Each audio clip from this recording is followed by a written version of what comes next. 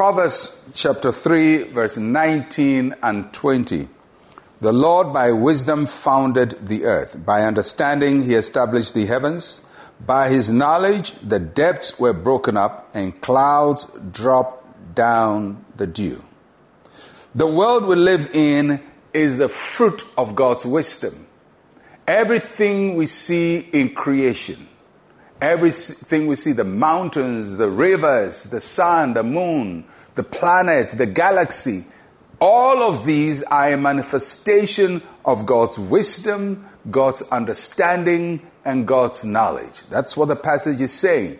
So the things that we see did not start as things we see. They started as wisdom and knowledge and understanding in God.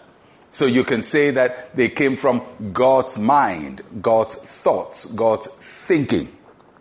So for us to live fruitful lives, our minds must be fruitful. Our thoughts must be fruitful. Because the battle starts in the mind before it gets into the physical reality. God stimulates our imagination through his words and promises. If you remember your Bible well, when God wanted to show Abraham how his future would be, he took him out and showed him the stars in the sky and the sun on the seashore and says, so shall your descendants be. Why did God have to do that? He was triggering the imagination of Abraham. Because if you can't imagine it, you cannot do it. You think it, believe it, do it. If you can't think it, you can't believe it. And if you can't believe it, you can't do it. So fruitfulness starts with the mind. A mind that is trapped in impossibility cannot inspire fruitfulness. If your mind is constantly thinking about, it's not possible, it cannot be done, I can't see my way out of it, and everything you see around you, you only see it in the negative form, or you only see the reality but never think beyond the reality to see what is possible and what can be done, then fruitfulness will elude you.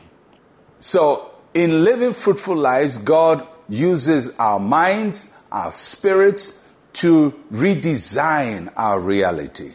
God inspires new thoughts in our minds so that we can think of new things and start working towards them. One of the most fundamental differences between human beings and all other life forms is our ability to imagine. Imagination is unique to us. And with imagination, we are able to originate new possibilities. It's amazing the kinds of things people do. Sometimes when you see what people have done, you wonder, the question you ask yourself is, what were they thinking? How do they think? What kinds of ideas would make a person create this machine or create this product or take this action? It's a fruitful mind. It's a fruitful thought. So I pray that God will give you a fruitful mind. Imagination helps us to rearrange existing scenarios. So when we use the power of imagination, we don't just look at one situation as it is, but we look at it in different forms. What if it was this way? What if it was that way? What if we look at it from another point of view? That is using the power of imagination to rearrange the scenarios of your life. Imagination helps us to see different actions that can be taken and to create a preferred future for ourselves. So if we want to live fruitful lives, our minds cannot be fixed. We cannot just box ourselves into a space and say, well, this is how it's always been, this is how it's always going to be, and talk yourself out of solutions.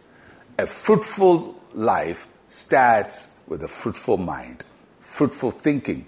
We see it in the way God created the universe, and we see it in how people have created inventions in our world, and we will see it in your life as you allow God to stimulate your thought so that you can look at life from a very, very wide point of view instead of just a very, very small and narrow point of view.